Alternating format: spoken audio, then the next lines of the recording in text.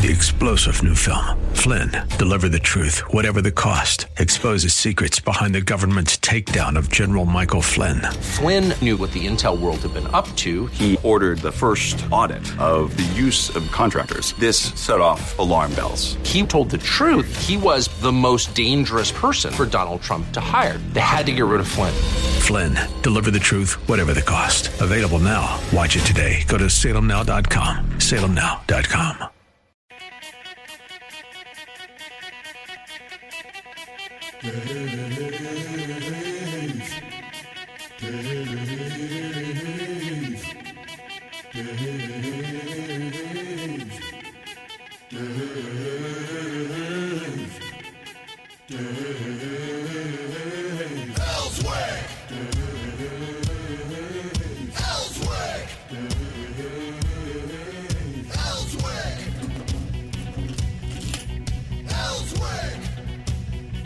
All right, it's a Monday.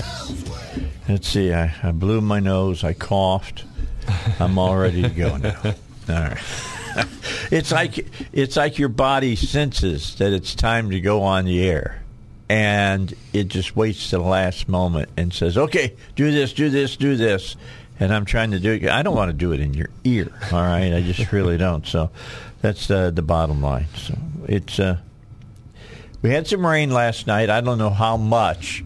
My wife woke up this morning as I was getting ready and said, we had a thunderstorm last night. I said, was it bad? She said, no. That's a lot of rain. She said, yeah, we got a little bit of rain. But that's good. Yeah. We needed it's some. Getting dangerous dry. Yeah, we need some rain out there. There's no doubt about that. Paul Calvert is here today. I'm here. Artie Hopper, and in a last-moment dodge, sent me a text and said, I'm sorry for the late notification, but I won't be here today. So he's not here. And so the two of us will make do with the issues that we have to talk about, and there are plenty of them. So did you watch the president while he made his Middle East trip, or did you not pay any attention at all? I've kind of vaguely paid attention a little bit as the news went by, as I've heard the news on the radio and such, but not a whole lot. There was nothing to pay attention to.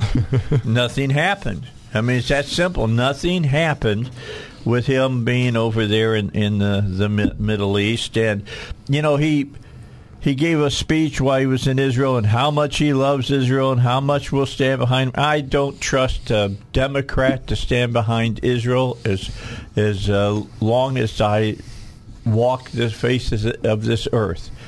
And, of course, he threw his weight behind the Palestinians as well, because they were all about a two-state solution over in the Middle East.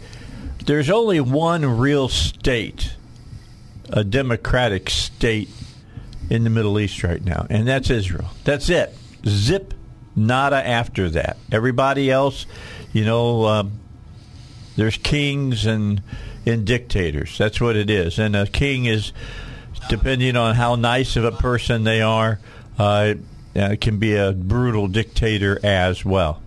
And, you know, it's no big deal. Never. You know what didn't cross his lips? The Abraham Accords. I mean, Trump did good work over in the Middle East. If you go and read what he did, if you go back and really check history, you'll find that he did good things for the Middle East at that time, and a lot of those other countries now have granted Israel the right to exist. Imagine that. Yeah, can you imagine if Canada said, we don't think you have a right to exist. We want to just blow you up and get rid of you off the face of the earth. Well, several years ago when they were under British rule, the British would have thought, well, you know, you should be British. Well, ago. It's been more than several years ago. Over 200 years ago. But the British would have thought that. But. Yeah, but that's about it. That's about it. I got a kick out of a couple of weeks ago when we had the 4th of July, all the memes I got of Queen Elizabeth saying, have a fun day, You traitors. I laughed at that. I enjoyed it because, if you go over to England on the 4th of July, it's not a holiday for them. It's not a holiday over there. They're not firing off fireworks. They probably ought to be because of what we did for them during World War II. Well, but they've done good things for us as well. So, bottom line, they have been a good ally, now. The way things, see, the French started off as a good ally, the rest of the way out. You know how that goes. All right, so what are the big stories that occurred over the weekend besides that one? And that was the president. He's back in Washington now. He finished up.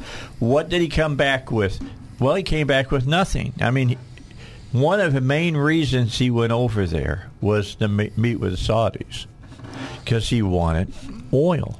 That's what he wanted, oil. Saudi oil is somehow better than American oil. Yeah, well, yeah, of course. Of course it is. But he came back, and the bottom line, didn't get much out of it, to be honest. He's taking widespread criticism. The Saudis said, hey, you know what? As far as that increase in the oil production, which is the main deliverable thing that the president was looking for, and no significant progress. They just basically said, you know what? We don't have as much oil as you guys do. This is not the 70s anymore. Okay? This is not the 70s anymore. So why don't you guys... Here's my key. Why didn't the president, instead of flying to the Middle East, why didn't he fly to Midland?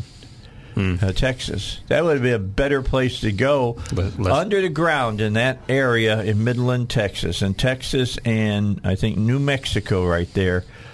I forget how many billions of barrels of oil are there. And they refuse to really get at it and pump that oil. I assume that's because it's under federal lands. That's because it's in America. Well. I mean, that's what it comes down to. Because, we've got to stop. We got to stop climate change. For just a moment, take off your aluminum hat and let's talk about that. Okay, so we are making sure that we don't put a lot of pollution up into the air. So we go. Okay, and we're not pumping that disgusting, dirty oil up from the ground, but we'll let every other country do it, and we'll go and beg them for it, and they do it in a less technological, advanced way. So it is dirtier when it comes up out of the ground. It is dirtier as they and then send it thousands of miles on cargo ships. Absolutely, on tanker ships. Yeah, do all of the big tankers and things of that nature, and somehow. The pollution that is caused over in China and India and the developing third world countries just stays like Pigpen. Pigpen had that cloud of dirt that followed him around. Yeah. That's what's happening in climate change. Folks, take off your aluminum helmet and understand. We can make it as tough as we want on our people, and it does nothing in the realm from a global standpoint. That's exactly right. If you're under the delusion that CO2 is an earth destroying compound, then buying oil from the Middle East doesn't improve the situation. No. Of course it doesn't. In fact, you're probably going to send more carbon dioxide up into the air because you're shipping the stuff overseas. When you go to China, you go to India, you'll find their electric generating plants, and guess what you find next to it? Huge mountains of coal. They're burning coal to beat the band over there, and it's as if because we don't burn coal, that somehow we're going to save the planet. that somehow by forcing Americans to buy an electric vehicle, I don't want to say it that way, an EV, got to make it sound sexy, by forcing people to spend $66,000 on an EV, if there's no government subsidies for it. There was a $7,200 subsidy. For instance, Toyota announced last week that they've made how many cars, EVs, that they can build and still get the $7,200. Oh, they've already each. They've already met it. They've run out. Huh? So now the federal government got to print more money. Oh, by the way, that doesn't mean that they're not going to try to do the Build Back Better or Badder or Biden bill. So over the last couple of years, people have gotten their welfare checks from the government, i.e. their stimulus checks. $200 behind, by the way, so you know. And now with all the inflation, and now they're wanting the government to spend more money on handouts. Well, the green people do. The tree huggers do. All right, when you look at inflation right now and where we're at, how far over we are year to year in that nation, if you look at the 3 checks you got, add them all together, the amount of money you got from the government was about $3,200. The amount of money that the government is costing you right now with inflation year to year is about almost $3,500. So you're $300 in the hole. It ain't over yet. Every American is $300 in the hole. They got those checks. So it's I'm not making this stuff up. And it ain't over yet. There's still a lot more to happen. I mean, I'm not seeing $1.75 gas in the near future. I'm not seeing $3 gas in the near future, to be honest. All right, that's just not gonna happen. All right, we got a lot more to talk about. If you want to get involved in the conversation, it's 501-823-0965. 501-823-0965. It's a Monday. Guess what?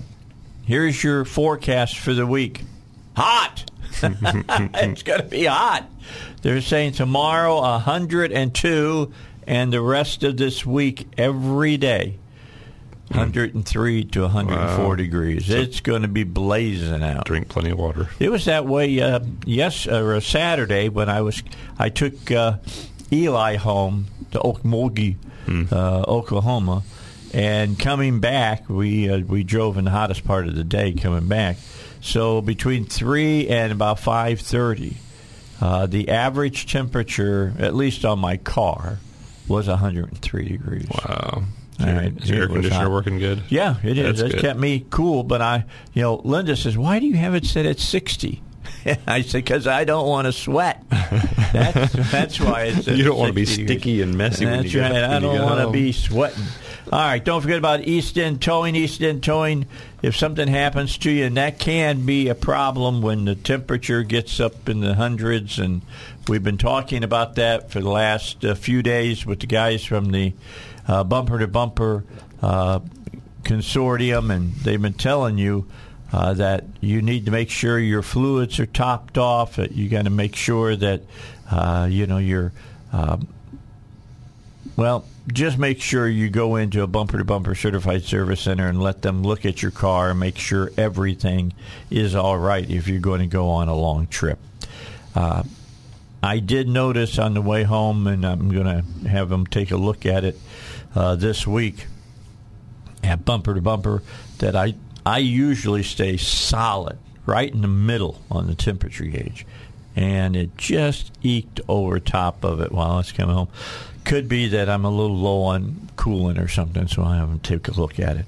But if you do break down, you don't want to be sitting on the side of the road in 103-degree heat for very long at all. Let me tell you what, once the engine stops and the air conditioning isn't working, it gets hot in that car very quickly. It's a greenhouse. Yeah. Get yourself out of the car and find some way of getting a little shade if you possibly can. But know that if you call East End Towing, they'll be on their way to rescue you from the side of the road. 501-888-8849 is their number. 501-888-8849, no matter the situation. East End Towing is ready to help you. That's East End Towing, 501-888-8849. All right, back with you, Dave Elswick Show. Paul Calvert is here. We'll be on until 8 o'clock. At 8 o'clock, we'll start talking a little bit about your finances and talking about heat and fire. Talking about how the stock market right now is almost down year to year 26%. Oh, wow. So it's taken a pretty big beating. Now, if you're in bonds, not a bad place to be. They're almost up 11% from year to year. And I just read a article.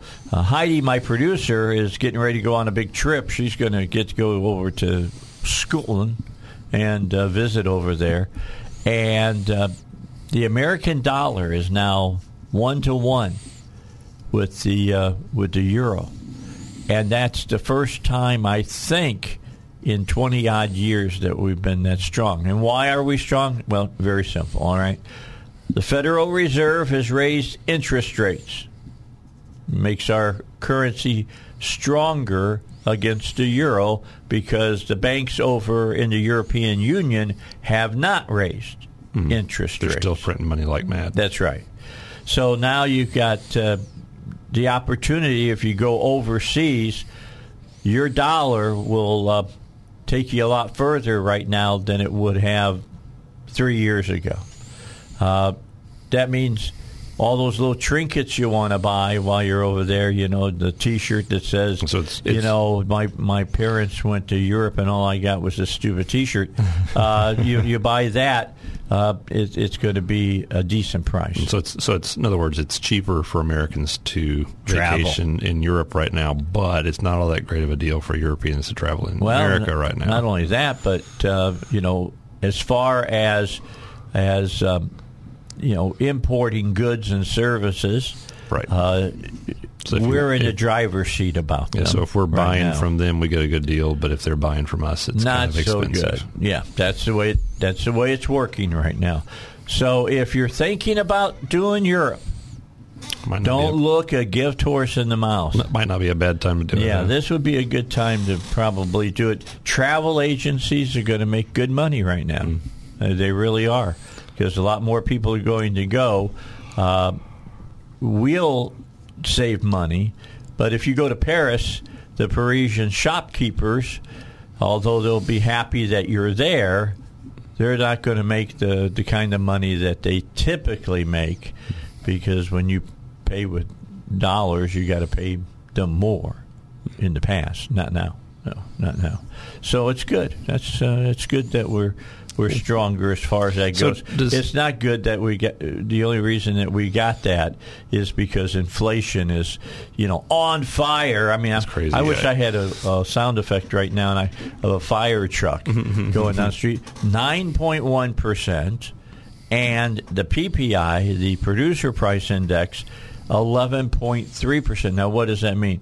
What the PPI is how much it costs to do to make things.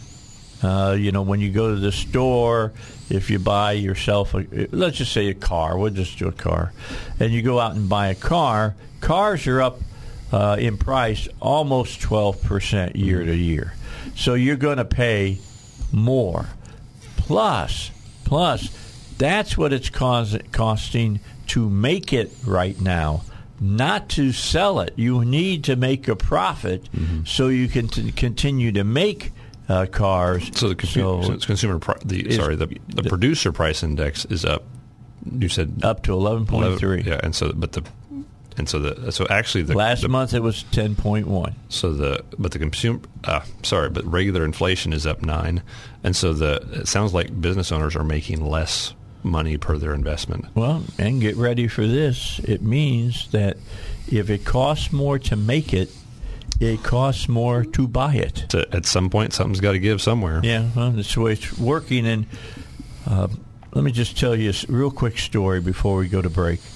I was talking to a friend of mine, and one of his family members is a farmer, and they were talking about the price of diesel.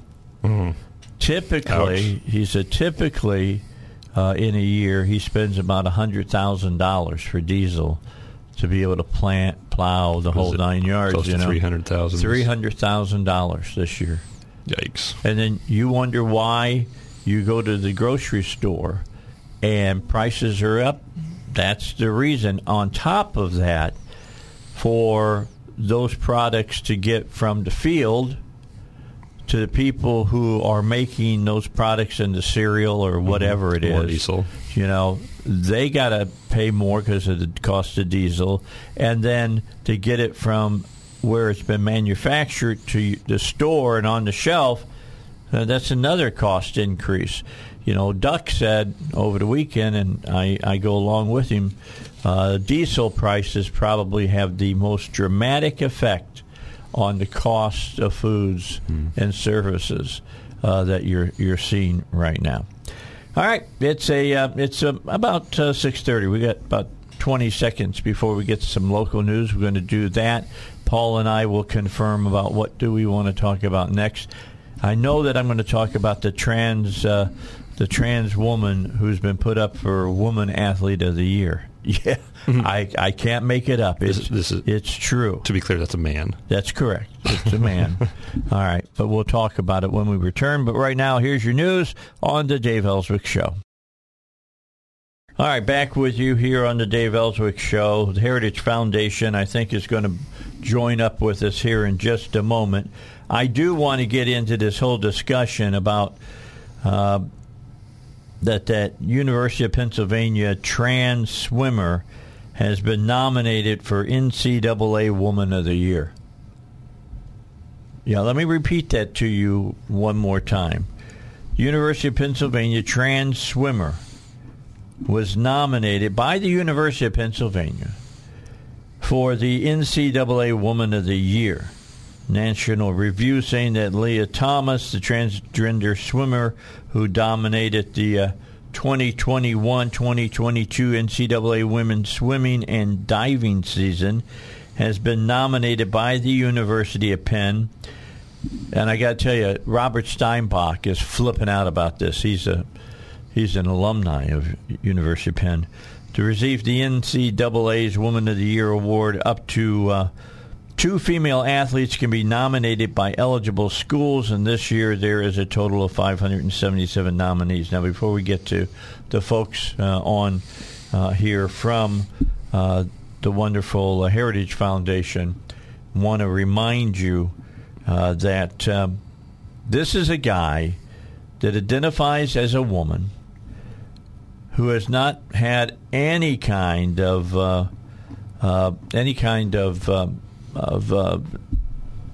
change. He's not a gelding. He's a full stud. He's walking around with his twigs and berries in the women's locker room, and several of the women's swimmers at U of Penn have said that he has made sure to tell them that he is still drawn to women. So evidently, he's only a woman in his own mind when he's not between the sheets. Because when he's between the sheets, he's ready to do, quote, his manly duty. That's insane. All right, E.G. Antoni is going to join us here from the Heritage Foundation. Hey, E.J., how are you doing? I'm talking, fiction here. Anymore, fiction and fact have become so well mixed together that it's sometimes hard to tell the difference between the two. Would you agree? Oh, certainly, but that's why it's so important that we always just go back to relying on data and that we not pay attention to the political talking points, especially when it comes to the economy. We just have to keep focused on the numbers because, unlike the politicians, the numbers don't lie. See, this is what I like about EJ, man. He's saying, Dave, I don't even want to talk about this. I want to talk about what you asked me to come on to talk about. All right? Good job. That was really a good job. I like that. But here's the problem with talking data with the left or with the folks that are progressives, and that is facts don't matter. And they're showing that now. I mean, look, Schumer wants to spend another $1 trillion. So thank God for Manchin right now. Yeah, it's amazing. Like, who would have thought? 2 Democrats, Manchin and Sinema, are basically saving the country right now. If you think things are bad right now in terms of trying to make it from paycheck to paycheck, if you think inflation is hitting you now, imagine how bad it would be if we threw another $1 trillion of fuel on top of this inflationary fire. Yeah, it literally is like pouring gasoline on the fire. It's going to burn bigger and it's going to burn hotter. Well, I think this brings us to a really important point that a lot of people miss when it comes to inflation, and that is that inflation is fundamentally a tax. Now, it's a hidden tax because it's not something that Congress has to vote on and the president has to sign like they would a typical spending bill, but it's still a tax. It's a way for the government to pay for unfunded spending, and no tax in the history of the world was ever reduced by the government spending more money. And that's why this whole idea of Build Back Better will somehow, by spending another $1 trillion, will then lower inflation. I mean, it doesn't even pass the smell test. Yeah, let's get into talking about this a little bit. Paul Calvert is here as well with me in the studio, so if suddenly you hear a lower voice, that isn't me doing an imitation of somebody. That's Paul talking to you. Here's what bothers me. 9.1% inflation. Do we determine what is inflationary now the way we did 50 years ago? Well, in terms of how we actually calculate that inflation rate, that has changed. And if we were still using the old methods of calculation, inflation would be significantly higher. I mean, not only would it be in double digits, it'd be pushing close to 20%. So, again, if you are wondering why on earth is this so difficult to make it from paycheck to paycheck, it's not you. It's because things are really just that bad. Going back to the data, the latest data that we have shows that in the most recent month, you had people spending more money but buying less. So it's not even a matter of they're still buying more, but they're just spending way more for it. No. People are actually spending more money and getting less goods and services for it. There is no way that the second quarter GDP is going to be positive. We are in a recession already. I agree wholeheartedly with that, and I brought that up because, look, I lived through the Carter administration. I was in my 30s when Carter was president, and I remember how bad it was then. But I remember that after Carter, they decided to come up with a different way to determine inflationary pressure, and is it that they took food and energy out of it, except in certain circumstances or something? Can you explain how the differences is and why it makes it look like right now it's only 9%, like you just said? It's really closer to 20%. Well, a lot of it has to do with the way they now calculate housing. So okay. Instead of just surveying, for example, people who are renting, instead they're surveying homeowners who are not renting their home and asking, if you were to rent your home, what do you think you could get for it? Which is a really bizarre way of doing it, right? But it is. What it effectively does is when you have these very steep increases in the price of housing, particularly rents, in a short period of time, in other words, exactly what we've seen over the last 2 years, it tends to underestimate that. That is a key reason why the number is so much lower than it feels right now. It is. I just saw a report today. Now, this is for London, but it's true in major cities across the entire world. The average person in London spends 70% of their income on housing. Wow. 70. Oh, my. 70. That's over double what we spend. Right, exactly. That's insane. It really is insane. But so I'm a landlord here in Arkansas, and I can attest to the fact that rent is crazy right now. I mean, it seems like there's just a lot of people scrambling for places to rent, and the prices are high.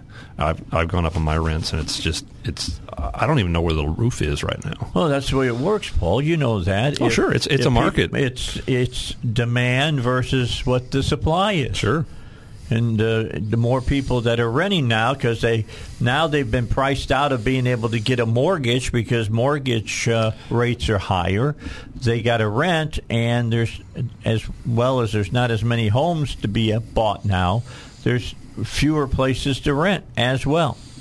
Well, that and there may be some issues with repossessions that were way far behind for the last 2 years, and that may be emptying some of the houses out and causing an extra shortage right now as well. Now, what are you seeing in the future here?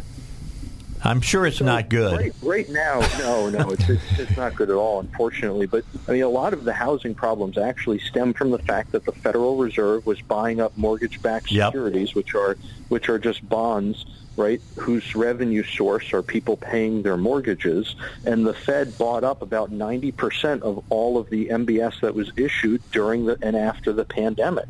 So they basically caused this huge liquidity injection into the market. It drove up the demand for mortgages. It pushed down interest rates.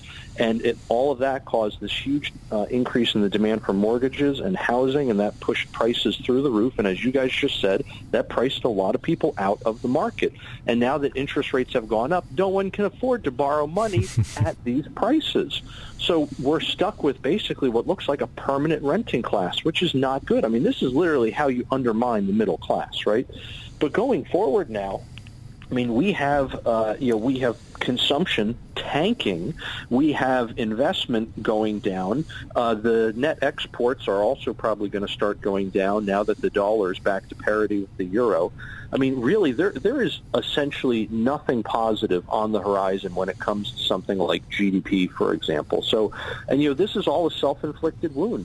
We did not have to be here, but because the government spent, borrowed, and printed so much money, we now are in this terrible inflationary cycle, and the only way you end it is by basically extinguishing a lot of the money that you created. And in the short term, that's going to cause a recession. Yeah, and everybody says, well, maybe not. Here's what I say, that light at the end of the tunnel you're seeing, that's the recession coming. It's going to get here. In fact, as you just said, it probably is already here. No, it is definitely already here. And at this point, it's just a question of how long it's going to last, and that's going to depend on whether or not this Federal Reserve does their job. Unfortunately, this Federal Reserve has proven to be incredibly unpredictable. Don't forget, the meeting before they did a 75 basis point hike, the chairman of the Federal Reserve said a 75 basis point hike was off the table.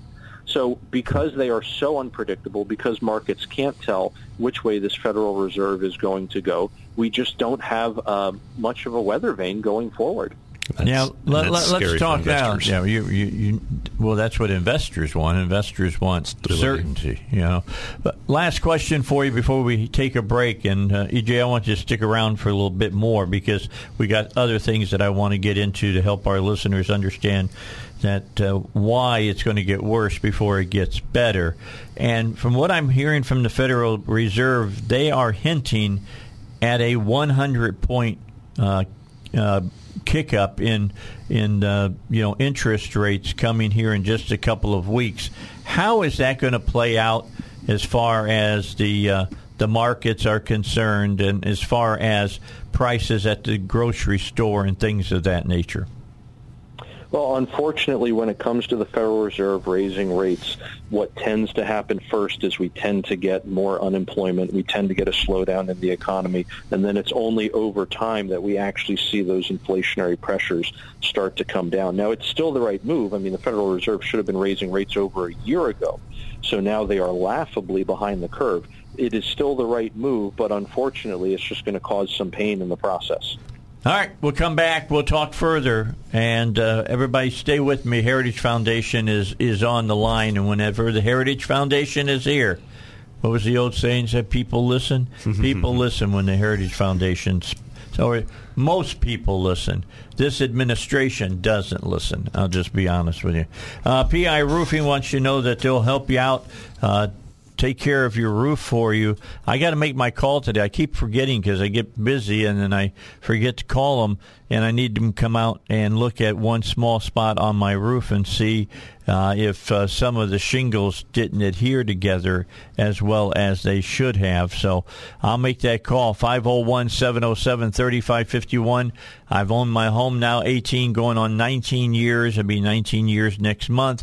And the only person who has been on my roof to work on my roof is PI Roofing, the professionals that will do the job and do it right. And if something happens to go wrong with some of the product or whatever, they'll fix it. It won't cost you a dime because they also take care of their customers and make sure that you're taken care of if something goes wrong. So give them a call. 501-707-3551 or visit them online, piroofing.com. We want to finish up with our heritage specialist that has joined us today here on the Dave Elswick Show talking about inflation. 9.1% right now, EJ. When do we hit double digits, do you believe? Yep, we lost him. He couldn't stay around. He had to move on. Bottom line, we're already there. Yeah. Well, Heritage believes that by September we'll be in double digits, and if being in double digits is not, you'll really take notice then. Because if we hit double digits right now, back in the Carter days, we would be hitting, low double digits. And by low, I don't mean 10%. I mean, 19, 20%. And that is harsh. People, you who lived through the Carter administration know what I'm talking about. The only good thing that came out of the Carter administration was Ronald Reagan and Paul Volcker, who was the head of the Federal Reserve. And a lot of people hated Paul Volcker for the first 2 years because he went in and just raised interest rates left and right, and it made it hard to get a hold of money. You couldn't borrow money because the interest, or you didn't want to because interest rates were high. And but after tightening the money supply up, the whole thing of inflationary pressure started going down, and then it exploded in one of the fastest growing economies that America had seen since post World War II. It was incredible. It was really incredible. Although the left will try to tell you, well, it wasn't just Ronald Reagan. You know how they are. It's a convoluted mess, but yeah, it's insane what's been going on economically, and to expect good results from printing money like mad is crazy. Well, and here's the other thing that everybody has to really get a grip on. It's going to get worse before it gets better. This is not going to clear up, I believe, by 2024. It's going to still be going. It's liable to be. And if it is, and if you're one of those people who, for whatever reason, is still getting behind the left, you're going to have a hard time convincing people by 2024 that they should stay with the program, so to speak. And that's why more and more people are becoming Republicans. I just read an early morning story today. For the first time since the Civil War, this sounds awful familiar. It sounds kind of like Arkansas. Kentucky has more registered Republicans than they do Democrats. That, let me tell you, I've lived in Kentucky, and I didn't think that state could ever see even purple status, much less red status. Well, the Democrat Party has just gone so off the rails nut jobs. I mean, they don't. It's when they will step back and praise and embrace some of this just absolute nonsense. Let's face it. They're crazy when it comes to the social programs and the way that they're backing and screaming and hollering and doing, crazy dances because of abortion, and they're trying to get you to forget about how much it's costing you to live by throwing that up all the time. That's the only reason that they're throwing that up all the time. Just keep that in mind, because they don't want you to think about the thing that's probably really affecting you, and that's the high prices that you're paying for food and for gas and for housing. Yeah, the fact that they gave you a little bit of a handout over the last couple of years with COVID spending stuff.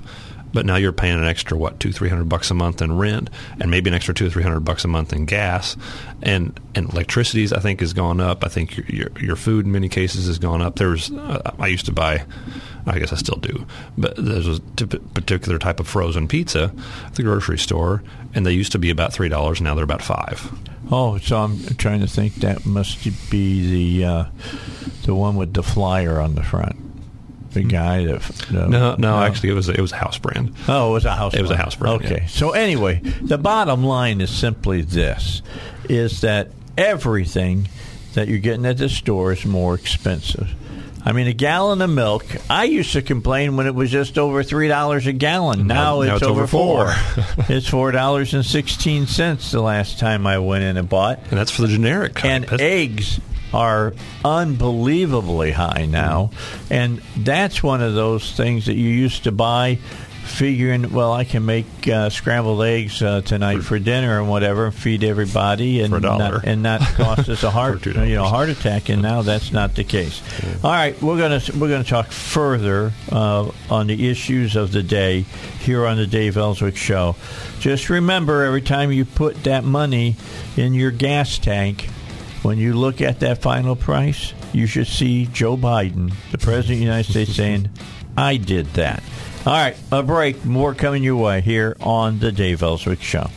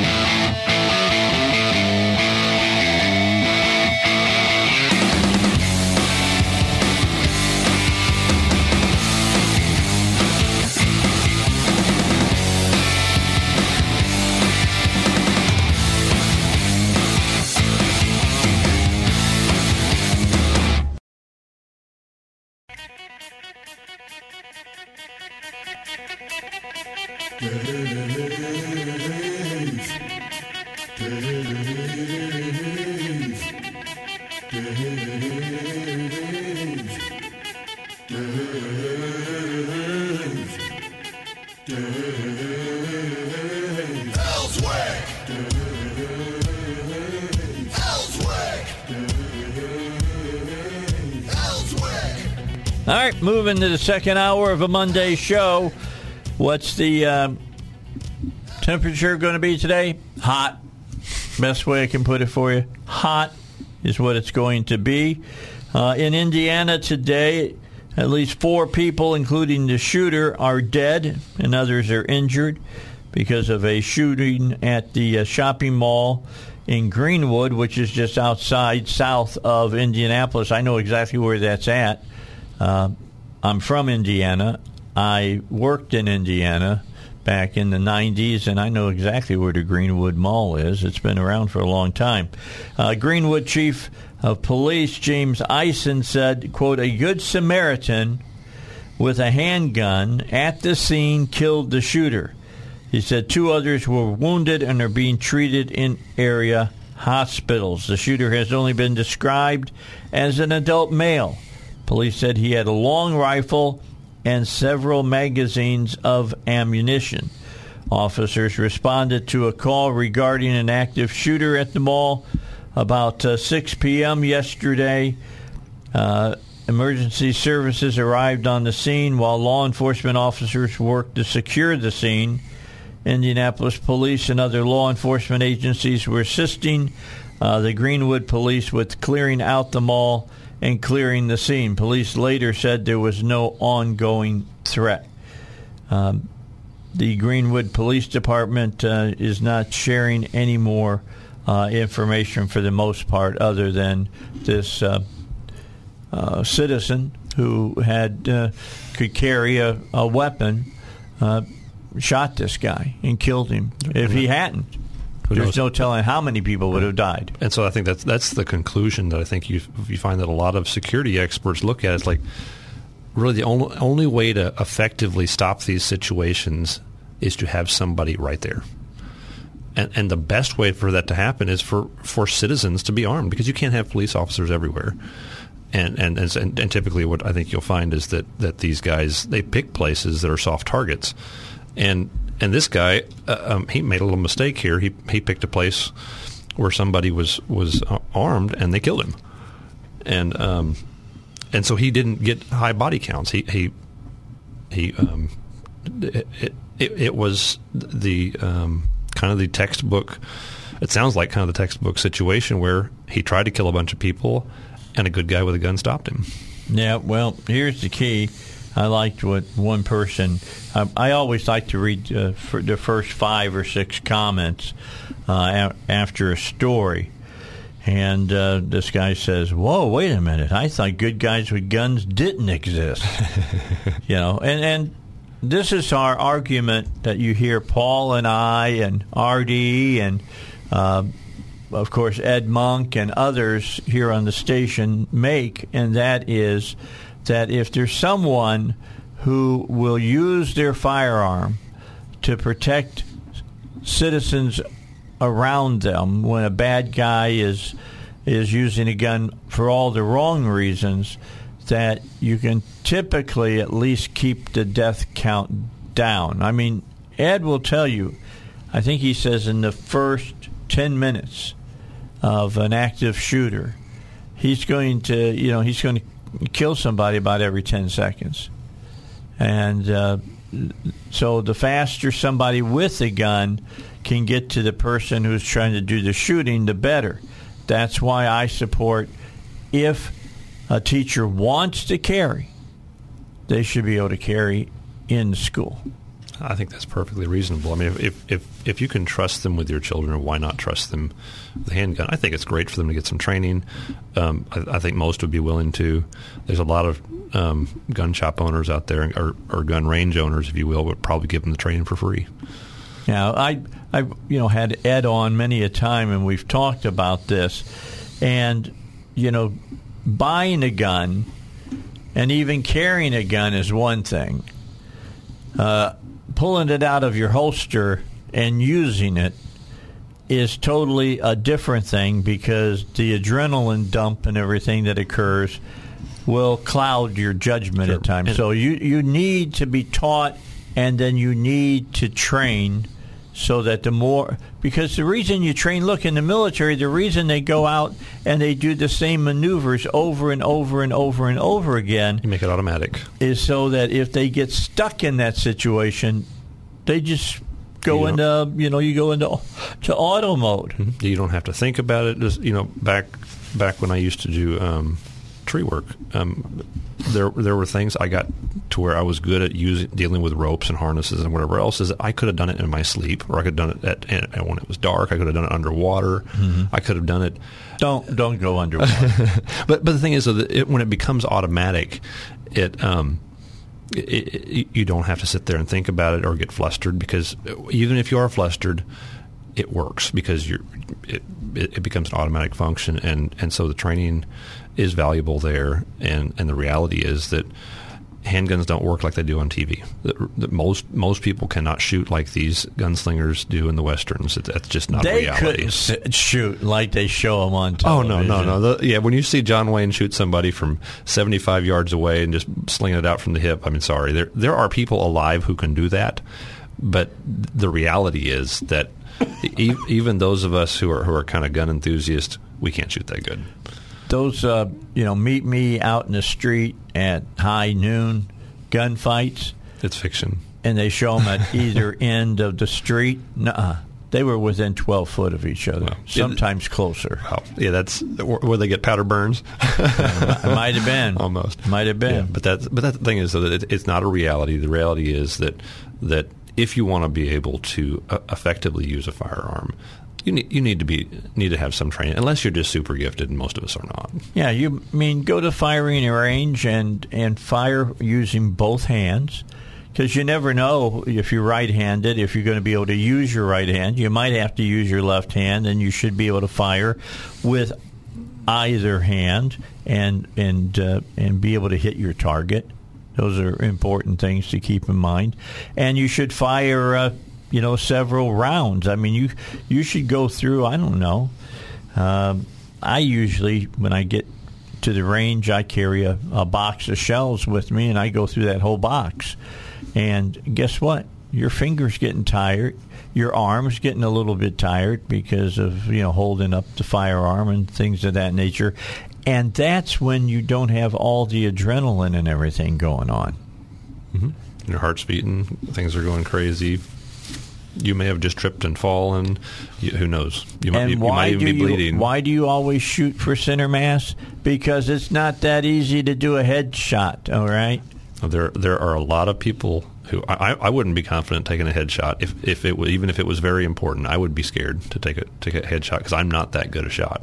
And I'm not I'm really not a bad shot, but I'd be afraid to take one if it was more than 10 feet away, maybe. All right, so let's take our break, Paul, and then we'll come back and we'll talk about the trans swimmer who's been nominated for the NCAA Woman of the Year. Leah Thomas, the transgender swimmer who dominated 21-22 NCAA women's swimming and diving season, was nominated by the University of Pennsylvania. By the University of Pennsylvania. I got to tell you this much. If a university at the top echelon of their administration cannot say that is not a man, then I would never send my child there. Because if they can't figure that out, I mean, what can they figure out? What if they're teaching you law or whatever? I mean, can they get that right at all? Yeah, anyway, what if they teach plumbing? It's just something to talk about. Here on the Dave Elswick Show, we'll be back with it.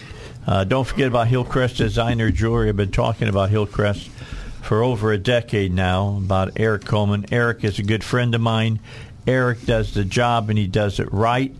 Eric is talented, so if you need something that is a custom design, he can do that for you. He's got a computer right there in his shop that allows them to design your ring, make wax impressions of it, the whole 9 yards, so you can see what it's going to really look like. He's got all kinds of he's got all kinds of stones in trays that are loose diamonds, and that you can look. Well, loose diamonds, loose emeralds and rubies and amethysts and all kinds of precious stones that you can look at up close and personal. If you're looking for a wedding or an engagement set, engagement ring, if you go over to Hillcrest Designer, he's going to save you about 20% over those big box stores. Now, if you want a custom design, doesn't happen overnight, so give yourself plenty of time. Stop by 3000 Kavanaugh Boulevard on Suite E, and he can show you what it is that he does. He can talk to you, figure out what you want to have designed, and he can help make it a reality for you. They're open Monday through Saturday, 10 to 6. And if you want to sit down and talk with Eric 501-246-3655. That is his number. Set up an appointment and then drop by. He does it all, repairs and everything from A to Z. That's Hillcrest Designer Jewelry. So Dave Elswick, we were sitting here talking about transmission on the Dave Elswick Show. And I got to call RD because he put in my last one about 4 years ago. We're going to drop another one in now. Maybe have some clutch going out. Yeah, or maybe something that's not 100%. So I'm going to have them. Yeah, sometimes those. So Leah Thompson, who University of Pennsylvania, has nominated now for the NCAA's Woman of the Year award. Let me read this. It says the award is designed to recognize female student athletes who have exhausted their eligibility and distinguished themselves in their community, in athletics, and in academics throughout their college career. Prior to this past season, Thomas had competed on the UPenn men's team with not overly successful results, before breaking out as a member of the women's team, setting numerous records over the course of the season and dominating at both the Ivy League and NCAA championships. Here's what Abigail Shear had to say, and we've had Abigail on several times from Heritage. Quote, "It isn't inclusion that leads the Ivy League to pull stunts like this. It's misogyny and utter contempt for the truth." And then on Twitter from Tom Fenton, in a direct attack on its female athletes, UPenn suggests transgendered person as NCAA Woman of the Year award. Think about that. He had been on the men's team for 3 seasons and couldn't do squat, basically. Not saying he was a bad swimmer. He just wasn't good enough to win. You've got to be good to be competitive at the higher levels. So what did he do? He says, I'm feeling like a woman, so I want to compete on the women's team. I feel like an 8-year-old girl, and so I'm going to go swim on the swim and compete against 8-year-old girls. I could probably be competitive at that level. I don't know if I could or not, but I'm just saying. No, it's insanity. Yeah, it is. This is the perfect example of insanity. In fact, it's just nuts. I mean, you can't.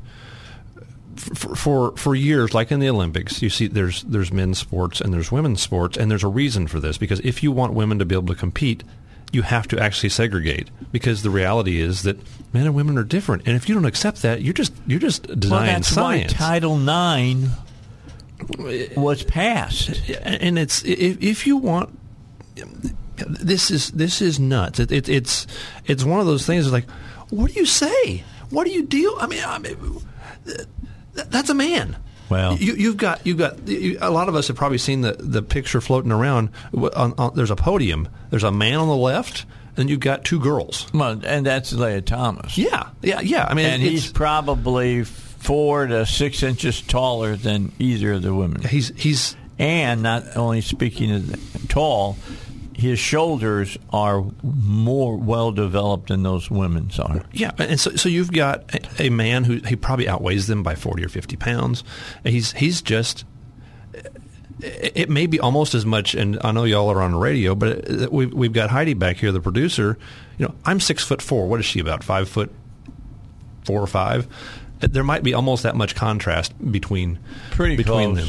I mean, it's if I put you side by side, yeah, probably so. Maybe almost that much contrast. It's like, this is not, from an athletic standpoint, this is not a fair comparison, and it's just a reality. And if you actually want to have women's sports, you can't let men compete and just let them call themselves women. This is what should tip you off that it isn't fair. When they come up, people come up and they say, well, if we're going to be fair about this, if we're really looking for equity, let's have men's teams, let's have transgender teams, and let's have female athletes. And they go, oh, no, can't do that. That makes us different. Well, you are different. Whether you like to admit it or not, you are different. Sorry. Yeah, no. If you want to be the same, then leave yourself intact. And if you're a man, you play with the men, and if you're a woman, you play with the women. But if you're a man and you just want to freak people out or win because you're not good enough with the men, and you can't just play with a women's team and just pretend. I think that in your two examples there, probably the latter is the most important. I'm just saying I wonder what this guy thinks when he goes home and he's got all these women's trophies on his trophy case. Mm-hmm. I know as an athlete that I was back in the day, a long time ago, that I wouldn't feel significantly more empowered because I was able to win against the women and not the men. It's not a fair comparison. It's not. So what? So some guy beats up a woman in a bar and he goes home and brags to his. Yeah, whooped a woman tonight. I mean, yeah. Who cares? Yeah. I mean, God made you different, and it's the guys that you go home and tell you that may get up and whoop you. They might, yes, yeah. I mean, it's like, what have you done? You haven't really done anything. Yeah, you're right. All right, let's move on. I mean, I don't see that we got to spend longer than 5 minutes talking about this. It's insane that we're talking about it at all. But yeah, because look, I worked at seeing Title IX passed. Because I had a lot of friends in high school that were female, and they couldn't compete in sports because women didn't have sports teams. And once this passed, they did. They suddenly, it took several years. In fact, it took about 2 decades for fast-pitch softball to suddenly become the sport that it is today. Women's track, what it is today, and on and on and on. But the bottom line of all of it is, nowhere when we sat down and talked about this did anybody go, well, what about the guy who thinks he's a girl? Should he be able to compete against the women? That never came up. Nobody was ever talking about it because it was a non-starting entity. Nobody was talking about it because it wasn't happening. Nobody was that stupid back then. Or maybe there were a few people that were in the closet back then that really thought this, well, we're going to actually convince people here in the next 20 or 30 or 40 years that well, you can change your gender and swap over into sports. That's what the pedophiles are thinking now. They're thinking they're going to change everybody's view on that kind of stuff. I'll tell you when we get back. CNN Inside Politics host John King urged critics to do something for Democrats here now. All right? And we're going to talk about that. What was it that John King said you should do for the Democrats? We'll discuss it here on the Dave Elswick Show. That's coming up. Paul Calvert is here with me. I'm here, and we got some news coming your way, so we want to get to that here in just a moment. And I think it's Bill O'Reilly who's going to be joining us here on the Dave Elswick Show. So keep that in mind. Tomorrow, first, last hour today, 9 o'clock hour, we're going to have the folks from the Salvation Army on. There's things that are coming up in the fall and then again in the winter time that we want to talk about and how they're going to reach out into the community and help people. So we'll have them on at least for a half hour. We might have a full hour discussion with them, but I'm really thinking a half hour will probably cover everything that we need to do. Not sure who we're going to have in the 9 o'clock hour Tuesday, Wednesday, or Thursday. I'm working it, and when we get it together, we'll let you know who it's going to be. I will tell you tomorrow early we'll have somebody to talk about chips and cars on the Dave Elswick Show. Back with you, Dave Elswick, Paul Calvert, Artie Hopper will be back next Monday, but I won't be. I'll be on a trip. I'll be on the Patriot Tour. We leave Saturday. We're looking forward to that. Saturday we travel, and I do believe Sunday will be at Gettysburg, so I'm looking forward to that. And Harper's Ferry will be there as well. Then we'll make our way to the Amish community in Lancaster and all across Amish land, and we'll be going to Sight and Sound in Lancaster and seeing the production of David. A lot of different museums that we'll be stopping at. And on our way, as we start making our way back, we spend a day in Philadelphia, which is, I think you can, along with Boston, say it's the cradle of our nation. And you get to go by Constitution Hall. You get to see Ben Franklin's grave. You get to see the Liberty Bell. There's a brand new museum that is opened in Philadelphia. It opened 2 years ago, but didn't open because of COVID. And so now it is open to general public, and we'll be going into that.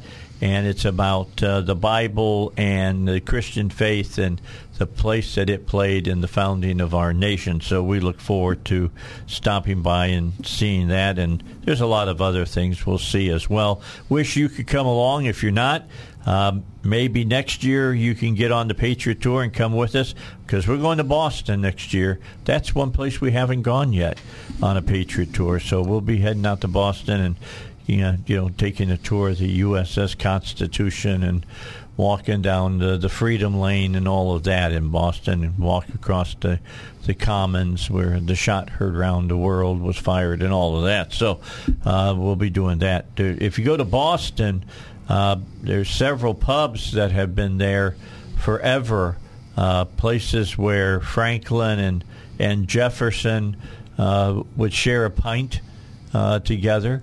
And so I want to go by those and check it out as well. All right, so I asked you, what did John King urge critics to do for Democrats? And here's what he said. He says, give them some grace because their jobs are hard. King's urging for easier treatment of Democratic lawmakers came specifically in response to a Republican attack ad that criticized Senator Mark Kelly.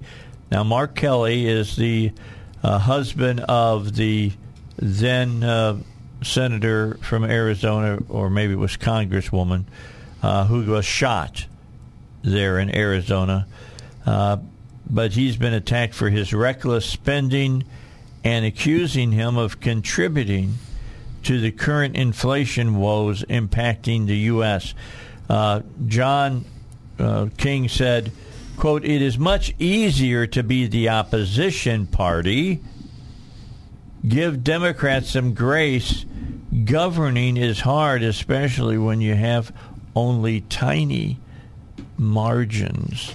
Okay, so he should have kept that in mind when the Republicans were in control. Anyway. No, yeah, I guess they probably need some grace somewhere. Maybe they need some forgiveness and repentance too. Is what I think that they need. Yeah, they've got a little bit of something, but I think the tiny part that you're going to have to have a microscope for is their moral compass. Okay, so every once in a while, a judge strikes it right. Okay, it's like a bad clock. Every once in a while they get it right. A federal judge in Tennessee has temporarily blocked Biden administration directives which allow transgender workers and students to use bathrooms and locker rooms and join sports teams that correspond with their gender identity. New York Post says that Judge Charles Ashley Jr. of the Eastern District of Tennessee ruled in favor of 20 Republican state attorney generals, and I got to probably think that Leslie is one of them, who sued last August, arguing that the federal directives would make it impossible for states to enforce their own rules about transgender athletes participating in girls' sports or accessing bathrooms. Ashley issued the temporary injunction until the matter can be resolved in the courts. Quote, as demonstrated, the harm alleged by plaintiff states is occurring already. Their sovereign power to enforce their own legal code is hampered by the insurance of defendants' guidance, and they face substantial pressure to change their state laws as a result. Ashley was an appointee of former President Donald Trump, wrote in the decision released on Friday. Oklahoma Attorney General John O'Connor called Ashley's ruling a major victory for women's sports and for the privacy and safety of girls and women in their school bathrooms and locker rooms. And I'll repeat what I said just a few moments ago when we were talking about Lea Thompson. And that's this. When Title IX was being discussed and finally passed into law, there weren't a bunch of discussions about, well, what if some guy who identifies as a woman wants to compete? What do we do then? That wasn't on anybody's mind because people weren't wanting that. They weren't pushing on it. I'll tell you pretty much exactly what would have happened years ago. It would have been like, no, you're a male. This is female sports. You cannot just be a cross-dresser and come in and decide to play female sports. It doesn't work that way. I think that's pretty much exactly what would have happened. Okay, so why is the government pushing on this? Well, Town Hall, and for complete clarification, Town Hall is owned by Salem Media. The Department of Education concluded that because Title IX, which bars sex bias in federally funded educational programs, borrowed some language from Title VII, Comstock also applied to schools. Therefore, the department suggested the court's decision should be applied to sex-segregated bathrooms. However, the judge disagreed. Okay, I'd have to go back and look at 7 and take a look at it. Probably has something to do with, you shouldn't, discriminate on the basis of sex.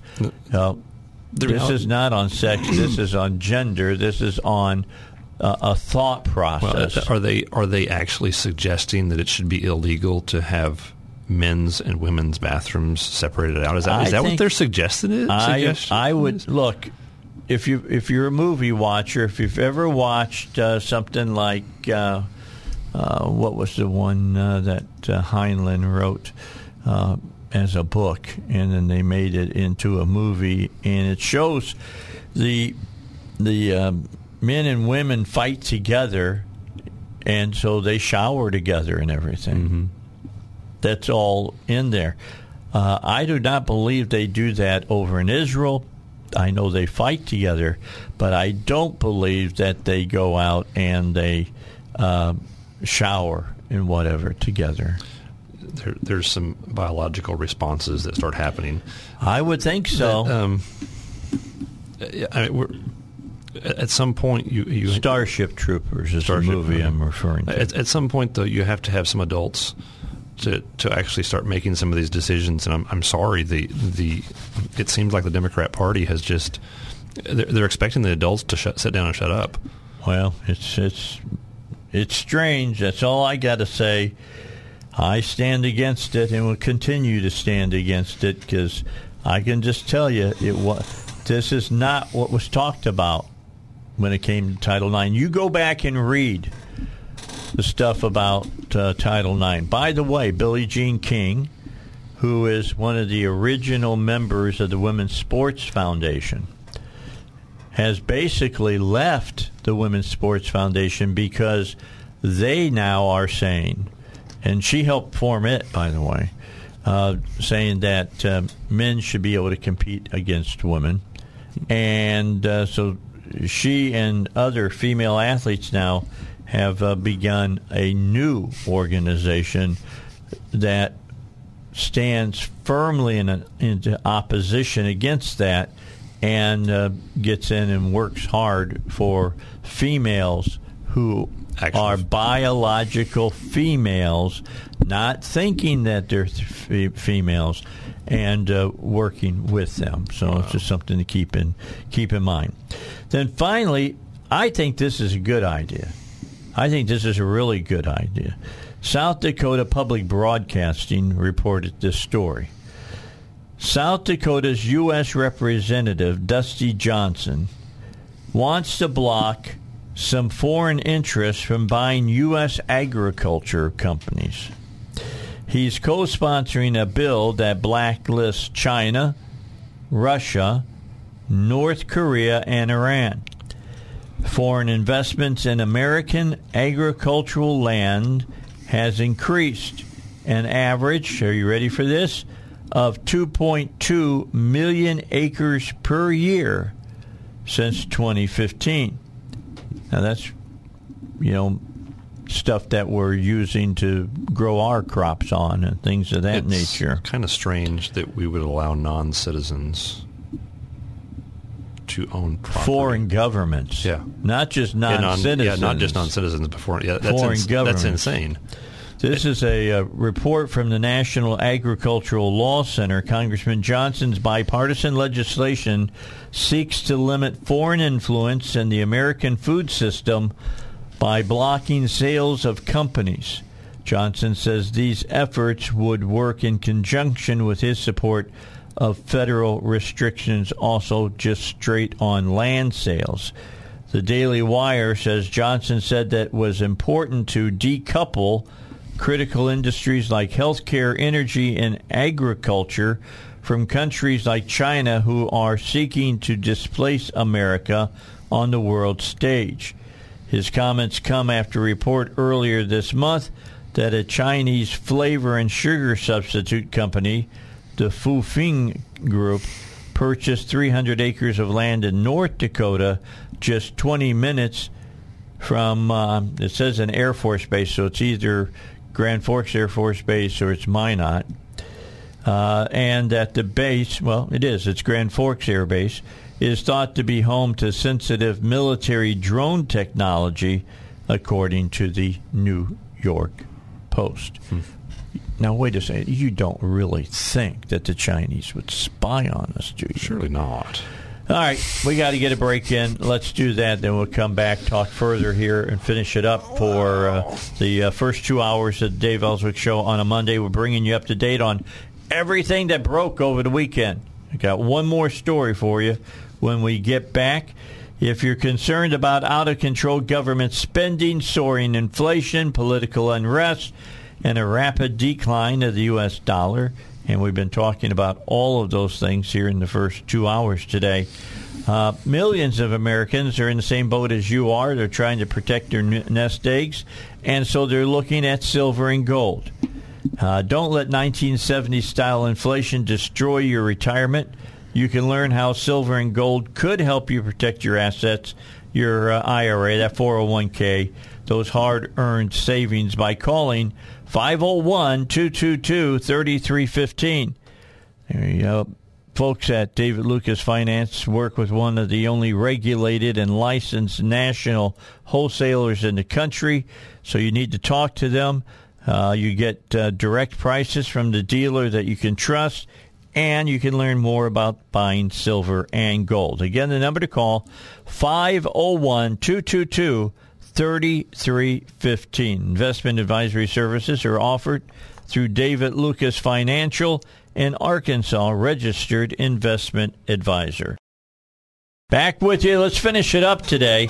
This is a story I mentioned to you earlier in the show. If you missed it, you'll find this interesting. The Courier-Journal, which is the state paper out of Louisville in Kentucky, had this story. The Democratic Party has dominated Kentucky politics for most of the state's history since the Civil War. But another milestone in its fall and the rise of the Republican Party over recent decades has been reached. Republicans now surpass Democrats in registered voters for the very first time. The Kentucky State Board of Elections released its new monthly voter registration numbers Friday, and it showed that Republicans registered now outdo Democrats by about 3,000 voters. So just barely tipped the scales, barely, but it's monument. It's a monument, though. Yeah, it's a monumental issue. Just 40 years ago, Democrats made up 68% of registered voters in Kentucky, more than doubling the 28% of registered Republicans. So in 40 years, Republicans have pulled even with the Democrats. That's a huge change. Yeah. Well, and it's, the thing is, the Democrat Party has just gone from, they were back in the 90s, I guess, the Democrats were still kind of, at least sort of morally sane, a little bit at least. I mean, they still wanted to they still supported abortion, whatever else. But they were able to convince people they were still the party of the people, so to speak. Yeah. And now they've just gone. If you've got just a marginal moral compass, and you've got a little bit of common sense, it's like. And you see the Democrat Party, they're just like, what is wrong with these people? These people are crazy. Okay, tell me if you don't believe Kentucky mirrors Arkansas. All right, listen to this. The Lexington Herald Leader, all right, which is the second state paper in the state, said this: Republicans currently hold Kentucky's 2 U.S. Senate seats, all right, 5 of 6 congressional seats, supermajorities in the state legislature, and most of the statewide constitutional offices, and it reflects the GOP's dominance across rural Kentucky. Quote, "We are living a historic moment in the Commonwealth," said Republican U.S. Senator Rand Paul, who is seeking his third term from Kentucky in this year's election. Quote, "The majority of people in Kentucky realize that their beliefs are best represented by the Republican Party." That's exactly what happened here in Arkansas. It sounds like it. And we've still got a bunch of Democrats running around, I think, that registered as Republicans, and some of the policy in the state would reflect that, the fact that we're having some trouble getting some more conservative ideas pushed through. But I think some of those Democrats and Republican clothing are probably being pushed out this election cycle. And so that'll maybe make some changes. We'll see, though. Yeah, there are some big changes. Two changes that will move us more towards a stronger Republican legislature. And remember, I'll be covering the legislature when they begin meeting in January in the Capitol. This will be the place that you keep in touch with what's going on. Is that Sturch is gone. He was defeated in the primary. And then Samples was defeated. Remind me who's going to be replaced by Samples. Is it somebody? I can't remember. Somebody we're not familiar with. Young Republican guy is a conservative who's replacing Bill Samples. So those are two direct ones right there that will make it a much more conservative. And Sturch got beat by Payton, right? John Payton? That's right, John Payton. He's somebody we know. It was. So we've had him on many a time. We'll have him on again. Sure, we probably when will. we get going in the future. All right, time for us to get out of here. Paul, thanks for coming in. Yes, sir. we had a lot of stuff to talk about. We did. There were a lot of different things that are happening out there. We try to keep you up on all of that. Join me again at 9 o'clock. I'll be back on, and we'll have the folks from the Salvation Army on here on the Dave Elswick Show. Until then, enjoy the next show, which will tell you about what do you do with your money in these times like they are right now.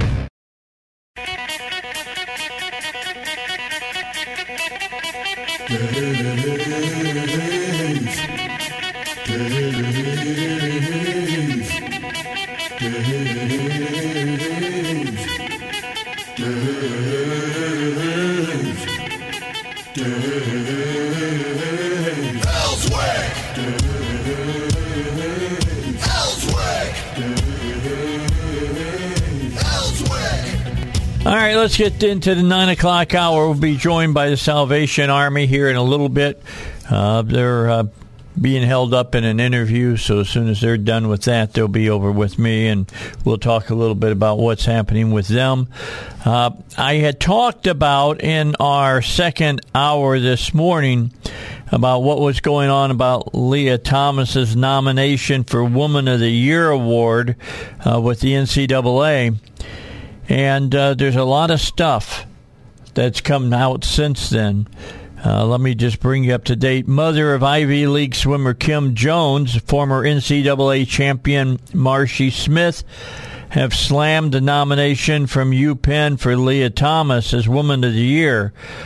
And the mother of this Ivy League swimmer is outraged over the recent move by the university to nominate the transgender athlete. Kim Jones joined Fox and Friends this morning, calling the nomination humiliating and devastating, and accusing the school of sending a message that women don't matter anymore. The message is they're not even worthy of dignity and comfort in their own locker rooms. Now, I told you about Leah Thompson. This guy has not had any kind of surgery done. I mean, he's got his twig and berries. He walks around the locker room with the other athletes, and has been said that he has told them he's still attracted to women.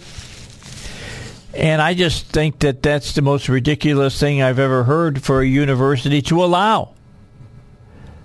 It's crazy. And she went on and said, this nomination is just the embodiment of that message. It's really frustrating to understand where the current NCAA and Ivy League, and especially Penn's stance, is on the value of women in modern society, said Jones, a former All-American tennis player whose daughter competed against Thomas.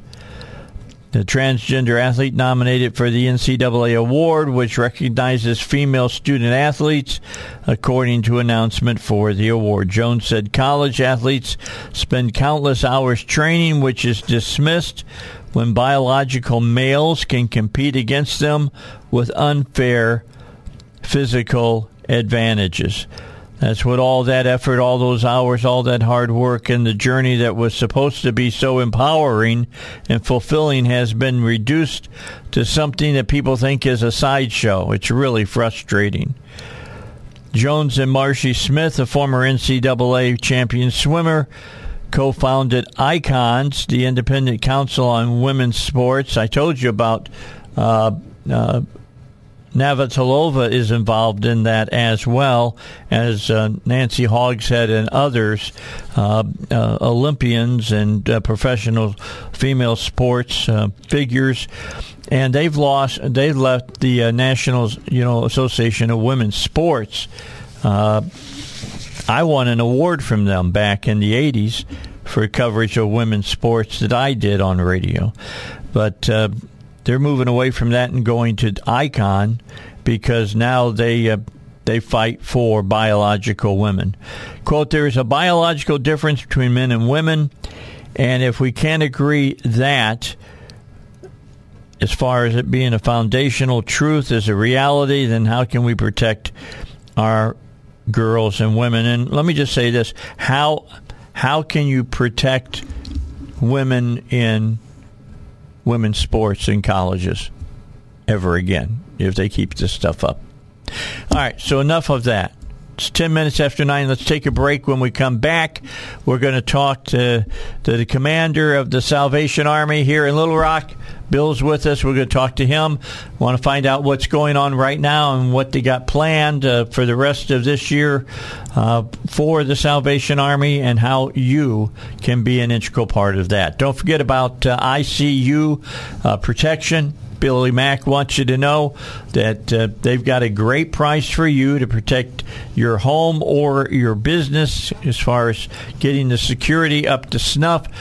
Get the door and window sensors, get the motion detection, get your doorbell camera, get cameras any other place you need in your house, and they will help you do that. You'll pay for the service.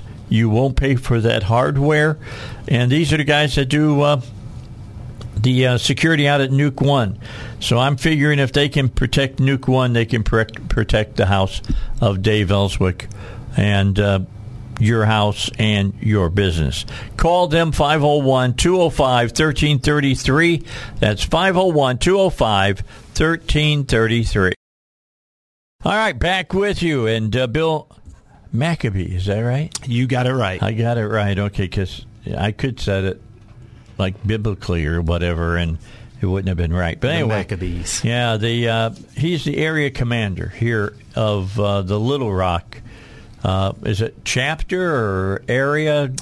How do you describe the area? Yeah, it's called. So we're Central Arkansas Area Command. So we oversee 8 counties right throughout Central Arkansas that we're responsible for. Oh wow! How far west do you go? Saline County. Oh, Saline County to the south. All right. So you got what? Okay, hold on. You're trying to explain. When it comes to directions, I'm a little bit challenged. So okay, don't worry. That's why I said Saline County. Okay. I know it's good. So Saline County to the south. I'm sure you're up in Lone Oak County to the north. White, Van Buren. Yes, sir. Okay, so good. All right. I kind of got it. I got you where you're at as far as that's concerned now. So let's talk because, Bill, I've been a big supporter of the Salvation Army, more so than other nonprofits, to be honest, because you do have a very strong faith commitment amongst the Salvation Army. That is a church, by the way, just so everybody knows. And let's talk a little bit about you. How long have you been in the Salvation Army? How long have you been here now in Central Arkansas? So I have been an officer in the Salvation Army for 17 years, my wife and I both. Wow. And so we're both ordained pastors. We have a church in North Little Rock that we preach. We have a congregation. We do all the things that a normal church would do, plus of our outreach or inreach, whatever you want to call it, to those who we serve through our social services. Okay, so 17 years. What possessed you to head over? Because you're not an old guy. I mean, you look like you're in your late 30s, maybe. You're one of my favorite hosts ever. Oh no, I underestimated. Where are you? I'm 45. Okay, well, good. You're still. Look, when you get as old as I do, everybody looks young. Okay, so you tell me what made you want to get into the Salvation Army? Yeah, so I've grown up in the Salvation Army, going to church with that, but the mission is really what grabbed my heart and my mind, to be able to serve those who are hurting, to those who are without hope, and to be able to do that without discrimination. The Army is really good about that. If we just want to serve people, we want to love people. Now, that's something, the Salvation Army, correct me if I'm wrong, but over the last 25 years, has really gotten a lot of really good publicity for the work that they're doing.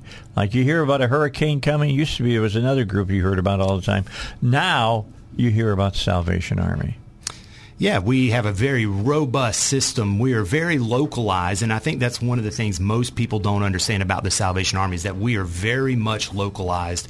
Our funding comes locally. It's not a national conglomerate that pushes money down to us. We raise everything locally, but we also at the same time have a top-down model when it comes to some of the things like when there is a disaster, a natural disaster, that we have outside commands coming in to help support the work that's being done. So the bottom line, the money that's raised here stays here. Absolutely. Is that what you're telling me?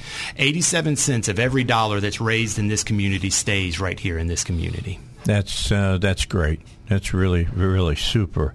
So I've had the Salvation Army on for years. I've been in this radio market for 23 years now. Getting ready to go on, 23 years. So let's talk a little bit about it. I mean, used to be you guys talked about, how you fed the poor and how you clothed the poor and all of that. There's a little bit of a shift that happened where you were helping people learn how to better take care of finances, and you had a new kind of plan. Maybe I don't know if it's a new kind of philosophical view of teaching individuals and their families how to make it in the world. Yeah, absolutely. We can continue to hand out food and hand out, dollars to be able to pay rent and utility, but we don't want to do that in just for people to become dependent on that kind of a service. Our question that we're asking ourselves is how do we help address the root issues that people are facing that causes them to come to us? So we've been really working hard on that, doing wraparound case management, following up with people. And with our emergency shelter, for instance, we have 5 transformational platforms that we're really trying to get down to those root issues. Mental health, so we have mental health clinicians coming in to help address some of those issues. Physical health, so that people can actually go to work and not constantly sick.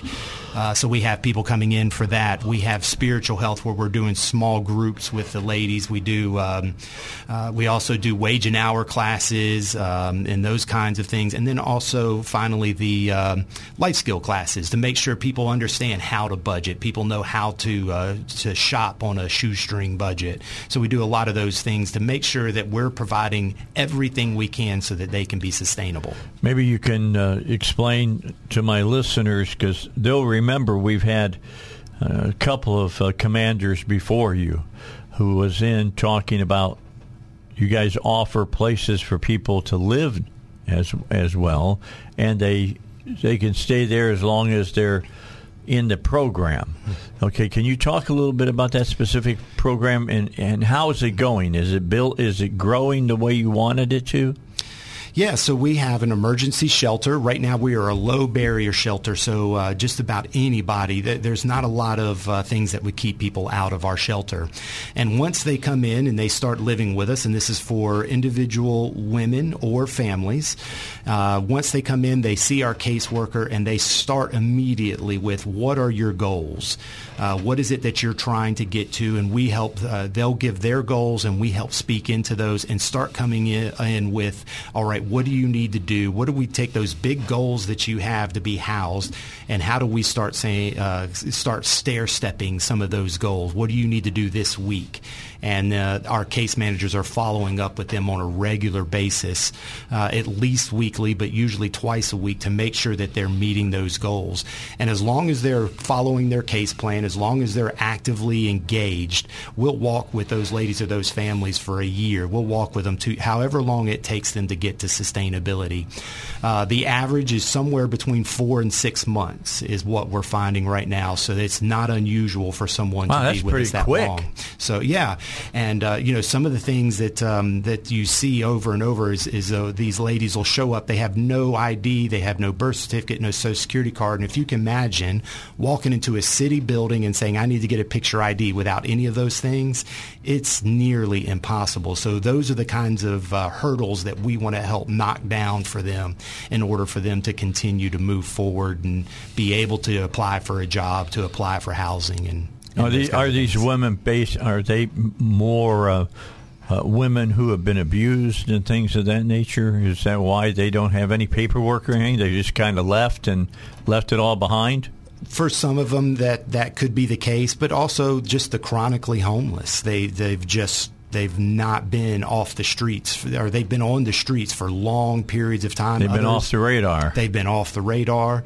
They were, for some, they were evicted. So by the time they were able to collect what they could, or after it's been put on the side of the street, that's just those documentation. They couldn't find it. They didn't look for it. They just started moving forward, trying to figure out, what do I need to do next? They needed a new place to have a roof over their head. Yeah.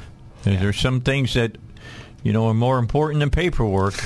It's called food and it's called shelter. That's right.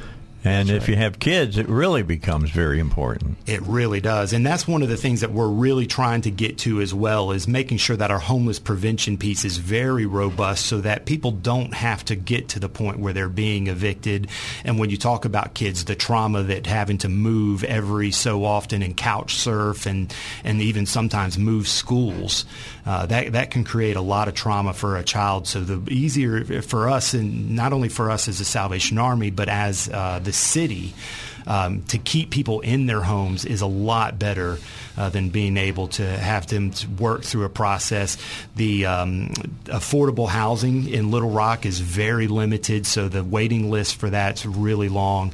Last year, the Salvation Army gave over $250,000 to keep people in their homes, rent, utilities, and that's really where I would like to live versus the emergency shelter. I would like to get to the point where there wasn't a need for an emergency shelter. So what are some of the problems that the Salvation Army runs into with the children? And this problem, like you were talking about, chronically homelessness, and you said couch surfing, and I know what that is. Some of my listeners, they might know that means you go from house to house and you sleep on the couch. So you just say, "Can I sleep on your couch? Because I don't have any other place to stay." Yeah. There's several things that cause those kinds of issues. It's definitely the couch surfing and the constant movement, not knowing where you're going to be in 2 weeks. You just have no idea where you're going to be. So trying to get mail, trying to get communication with certain agencies, it becomes very difficult. The other part of that the Salvation Army has seen, and we're starting to talk about, are benefits cliffs, where if you make $1 too much, your benefits, all of a sudden, all of your benefits get cut off. So some people are making a really good financial decision only to work part-time or not to work at all. That's right. Because that benefits cliff, where we would like to see more of a sliding scale so that people, there's an incentive to continue to move forward, to get a full-time, go from part-time to full-time and so forth and so on. But when you get to the point where all of your benefits get cut off because you made $1 too much, you're in worse shape than you were when you started. I just had that discussion with a person from another very conservative group, and it's something that they're dealing with as well. It means that we have all got to take on a kind of a different viewpoint and a different philosophy about this. What do you want the average person to know about that? I mean, when you look at somebody who's homeless and whatnot, and they're not working as much as you think they should be. It could be that, if they worked 40 hours a week, they wouldn't have enough money to be able to pay the rent, all right, on a place. Mm-hmm. So why work 40 hours a week when you work 20 hours a week, get some government supplemental things like I don't know, Section 8 and things of that nature, and you don't have to pay as much money to live there. Yeah, it's so true, and the thing that I would hope that most people understand is that when you see folks who are homeless, experiencing homelessness, most of the time it's not because they're just lazy and don't want to work. That is so few of the ladies and the individuals that we work with. That is so few of them. Most of them have hurdles that they just don't know how to overcome. And that's what we want to do, is come beside them to help knock down some of those hurdles, help them work through some of the processes so that they can get to the point where they're sustainable. A lot of the ladies that we work with have a work ethic that is unbelievable, but it just comes out and it's displayed in different aspects other than just going to work and working a 40-hour week. All right.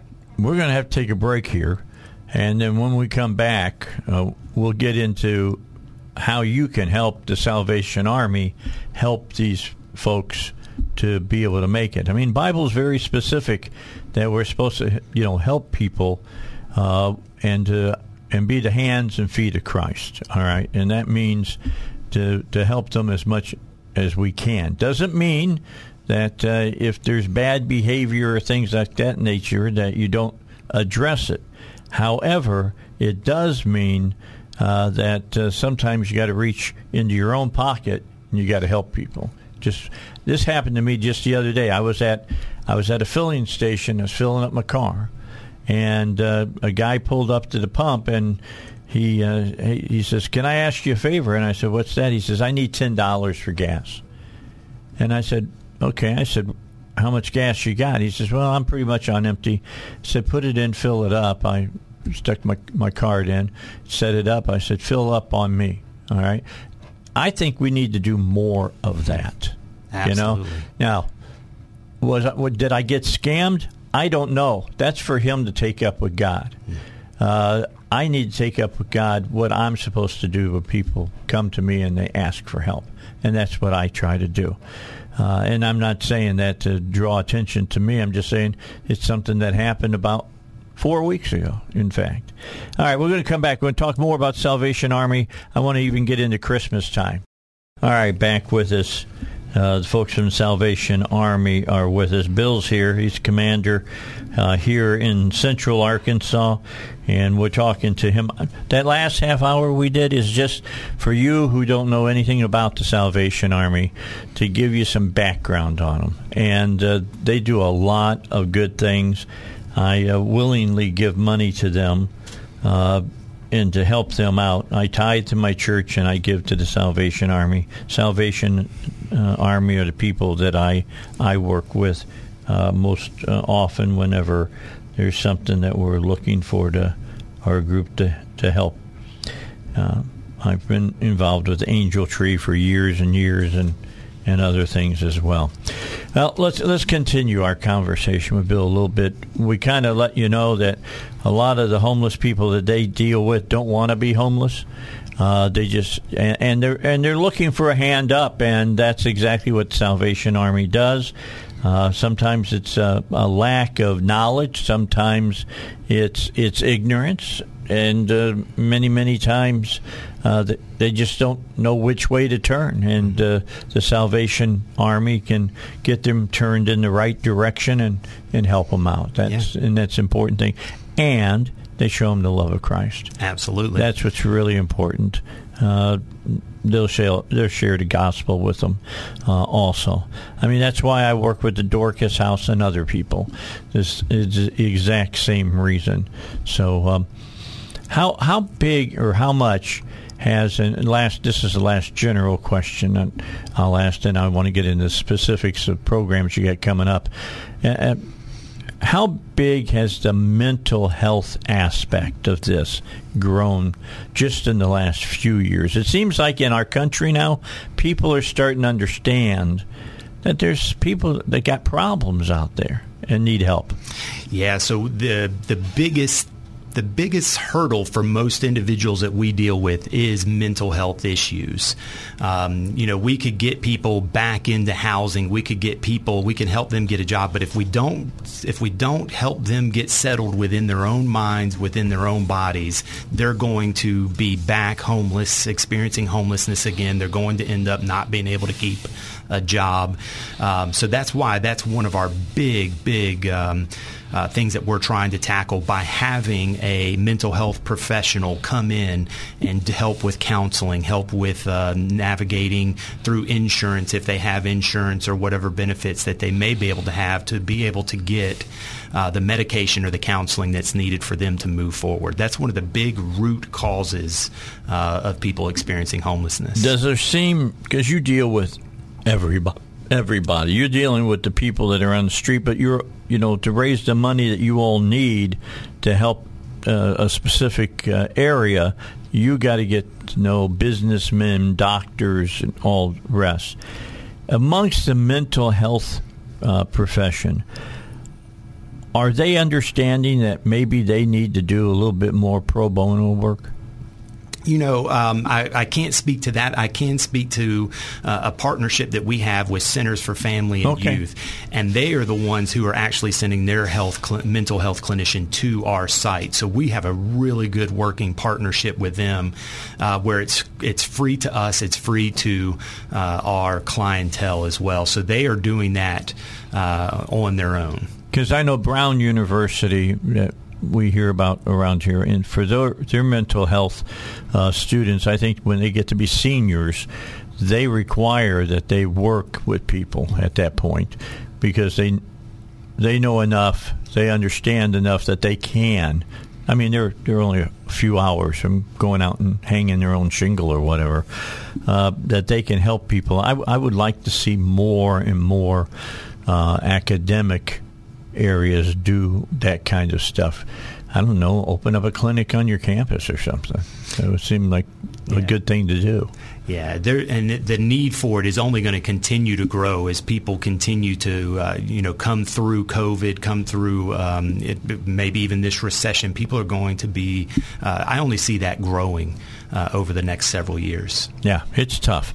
All right, Bill, let's talk about things that are coming up. What's happening in the next few months that you all are trying to do? Then we'll talk about what everybody knows about Salvation Army. Around Thanksgiving, after Thanksgiving, you start seeing the red buckets and you start hearing about Christmas and angels and all the rest of it. But I'm going to hold that to the last part of the show. Okay. Everybody knows about that. What don't they know that they need to know to help you guys out?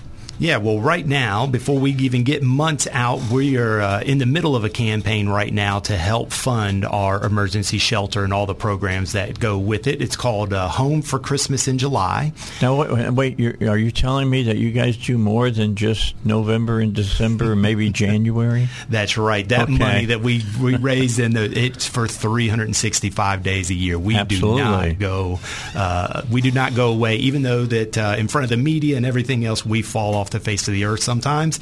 We're here serving 365 days a year. So our emergency shelter, right now we're raising money for that to be able to continue that work and have the programs wrapped around there for these ladies. Last year we provided over 2,700 nights of shelter. We're not a big shelter, but we are constantly full. It's very rare that we have a night open. And so we're doing fundraising for that, Home for Christmas in July.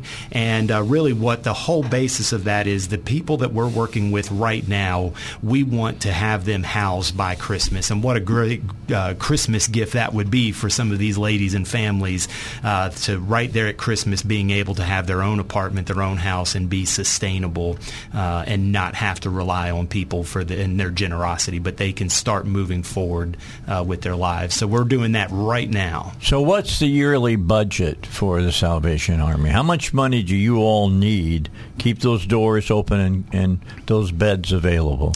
Overall, just for our shelter, it's right at $750,000 to be able to run that every single year. And then our overall budget, including everything else that we do, is at $3.5 million. Wow. So that's money that we have to raise every single year, and that comes from individuals and corporations. One of the biggest, though, fundraising times of the year is around Christmas, all right? Absolutely. You guys hear that. I do know that over the last few years, it's been a little tepid.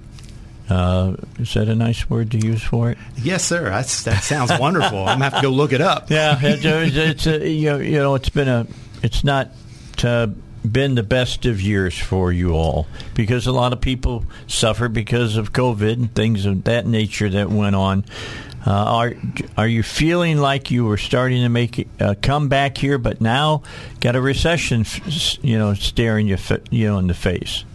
Yeah, we have seen a decline, and I think we'll continue to see a decline in the amount of money that's raised with our kettles, and I think that's a bigger cultural issue right now. Our two biggest areas that we ring at and use to collect money, Kroger and Walmart. And even myself, my wife now, we don't necessarily go in those stores anymore. We make our order online. They bring it out to the car. So during Christmas, people aren't even walking by our kettles as much as they used to.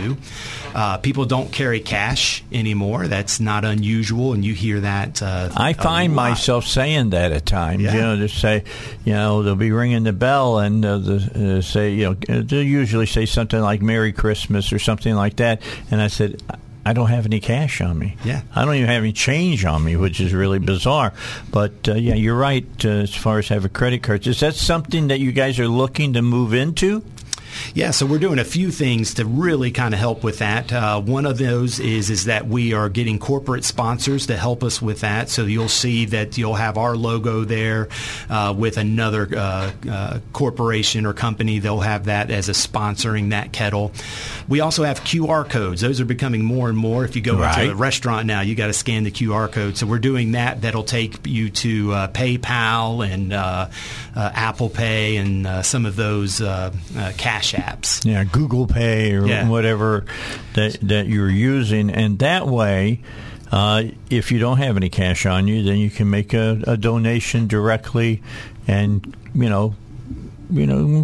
don't have to worry about anybody stealing your data or anything, and get your money over to the Salvation Army. Yeah, it's a very safe way to be able to do that. It's still on your device, and you're not having to type in your credit card or any kind of personal information. It's already set up there on your phone for you. Now, I know the United Way used to do this, come out and talk to companies and try to get people to give and things of that nature. Is that something that you all are you following that kind of a philosophy as well? Well, we're partners with the United Way, so when they do that, sometimes the Salvation Army will come and they'll be the guest speaker for that.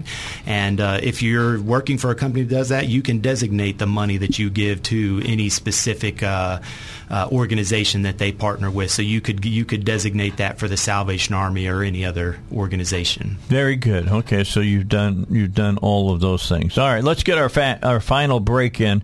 Then we'll come back and we'll talk to Bill some more. Are they still doing the Angel Tree? I'll tell you when we come back here on the Dave Elswick Show. Don't forget about Pat Davis and what he can do for you as far as your health insurance goes. Save you 30 to 50%, and that's not chicken feed. If you save 30 to 50% on your health insurance, that's quite a bit of money, to say the least. Perfect health plan if you happen to be self-employed. You can choose any provider in the nation. There are no co-pays, and those deductibles are not like in the $6,000, $8,000, or $10,000 range. It gets up to $10,000. It's like I question whether you really need health insurance, because you're probably not even going to be touching your health insurance anytime soon during the course of the year. But call Pat Davis, talk to him about this and how you can get health insurance that makes sense and saves you cents. 501-605-6935. That's 501-605-6935. And it's yourhealthplanman.com. Yourhealthplanman, that's one word, .com. Bill and I have been getting caught up on this, some great stuff, and he was in Louisville for a while, and his daughter went to U of L, And I was talking about, okay, so she must have been a big basketball fan. Because, look, when I talk about Louisville, I talk about Denny Crum, all right? That goes back before Patino, okay? Just know that. For you who are really basketball fans, you know what I'm talking about. And that's when Kentucky had Hall was over in Kentucky, and he cheated all the time. And so, I like Denny Crum. He ran a clean program over at Louisville. But, that's pretty cool. That's kind of nice to know that about you, Bill. So we'll get along all right. That's right. That's good. All right, so still got the angel trees? Are they still going? And are they as big now as they used to be? Yeah, it's still something that's going strong. We have, last year, we had over 3,000 kids on our angel tree program. Wow. And what that is that we take names and we get all the information from these kids or from their guardians. We put those angels out on trees, and we also do it online now where an individual can go and you can pick a child by age and the first name, and it'll list their clothing size and a wish. You purchase those items, bring it back to us, and then we make sure that gets delivered to that family so that they have Christmas gifts on Christmas morning. Okay, so now I know that that's really important that they have their gifts and things of that nature, but here's what I know is also important. It takes a lot of volunteers to make it happen. Oh my gosh, yes. All right, so if you got a Sunday school class or you're a life group or whatever, when should they start contacting you to help you out with all of this? So we start setting up our angel tree usually in November. So that's ready to go. So anytime, September, October, we're starting to get into that, whether you want to volunteer to adopt an angel, whether you want to volunteer to ring a bell, which is a lot of fun. If you're an extrovert, it's miserable. If you're an introvert, it's miserable. But for extroverts, man, people almost have to stop and talk to you, so it's a great little thing to do. But you can check us out at our website, Salvation Army, CAAC.org, and you can find a little volunteer tab there, and you can put your information in there, and we'll get in touch with you. All right, CAAC after Salvation Army. CAAC, Central Arkansas Area Command.org. Okay, so keep that in mind. And look, how old do you want your kids to be? Maybe to come over and sort toys and things of that nature. High school? For Angel Tree, yes, sir. High school, being able to get your own transportation to and from. And then if they're a little bit younger than that, mom and dad, grandma, grandpa, they need to be there. Work with you. So I'm just going to tell you, that's something you should do with your Sunday school group. If you're teaching a Sunday school group, it's a good way for them to get out and to put their hands and feet to work. Absolutely. And the same thing for the older kids, just because they may see things that in no other way would they ever come in contact with it. I mean, we're talking about a 30 to 50,000 square foot building, depending on what we can get. That is absolutely slam packed with bicycles and toys. It is just a sight to see. You never want to be the first one in or the last one out, because as you're going in or walking out, one of those toys starts talking, and you know you're the only one in that building. It's a little scary. All right, just keep in mind, that's good stuff. Do you need people, handymen, people to put those bikes together? We have a crew that comes in every year that helps with bicycles, because they always come in the boxes. We want to make sure that they're ready to go, so we always need folks to be able to help volunteer put bikes together. It's definitely not one of my strong points. I always end up with extras. It's not my strong point. It's not a good thing with me. All right, so let me ask one final question about that, and then we'll go back just talking about the Salvation Army a little bit. And that is, a lot of people, when they see the angel tree, or they go online now, I'm sure, you're thinking a young kid. Let me tell you what, let me make a special appeal right now.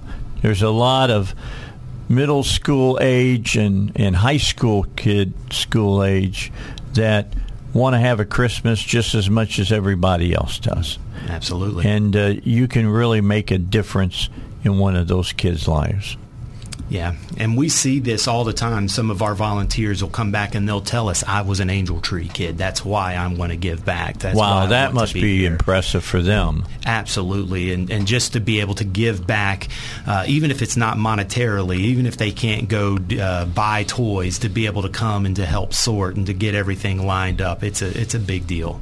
Okay. Is there a phone number people can call to volunteer? Do they need to do it by calling or by going online? Going online is the best way. I mentioned earlier we have 250 to 300 phone calls a day for assistance, so it can be tough to get through to us on the phone.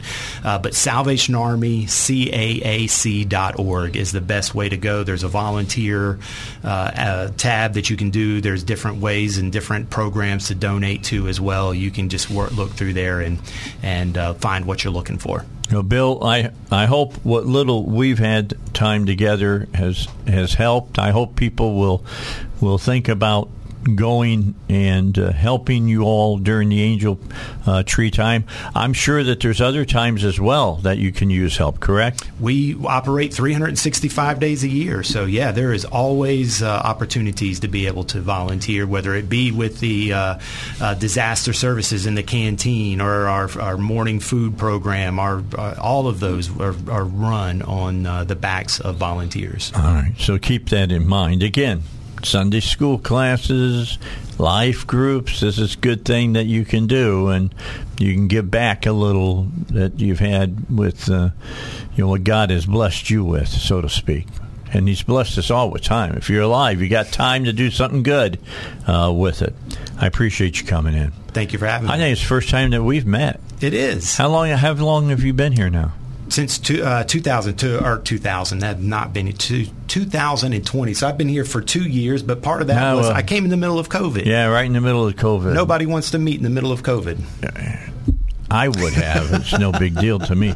But anyway, let me get you back on here in the near future. Absolutely. And how are things going with the program that you're trying to raise money for right now? Is it going all right? It's going well. We're right around $20,000 out of our $50,000 goal.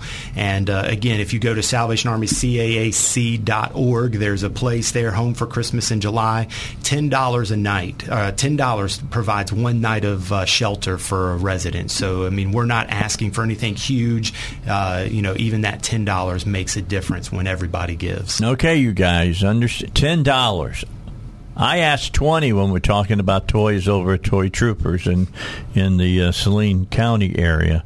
So I'm only asking all of you to go in and donate $10 right now, and help them out. Really, seriously, help them out. If you can afford more, please afford more. Thanks, Bill.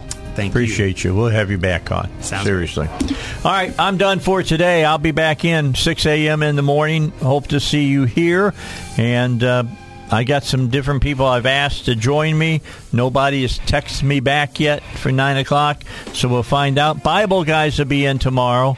I know that. So if you got a question for the Bible guys, it's BibleGuys@SalemLR.com. And we'll have a couple of females in here in the female power panel in the morning as well. I'm Dave Elswick. See you tomorrow, 6 a.m.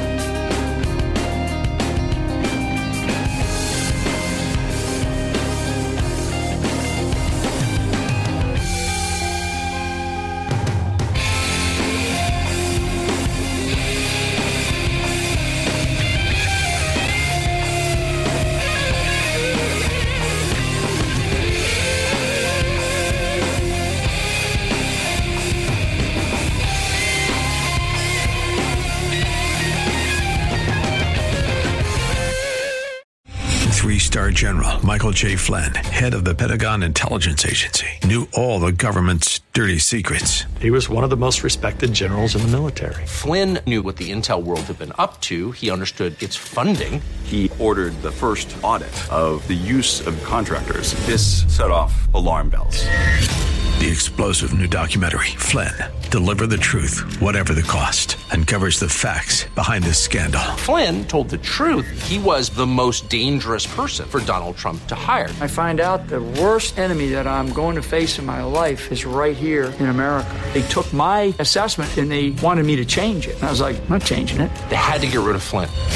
With in-depth interviews, archival footage, and never-before-seen personal records of the man behind the headlines. I just felt like I was drowning. Flynn, Deliver the Truth, Whatever the Cost. Available now. Watch it today. Go to salemnow.com. salemnow.com.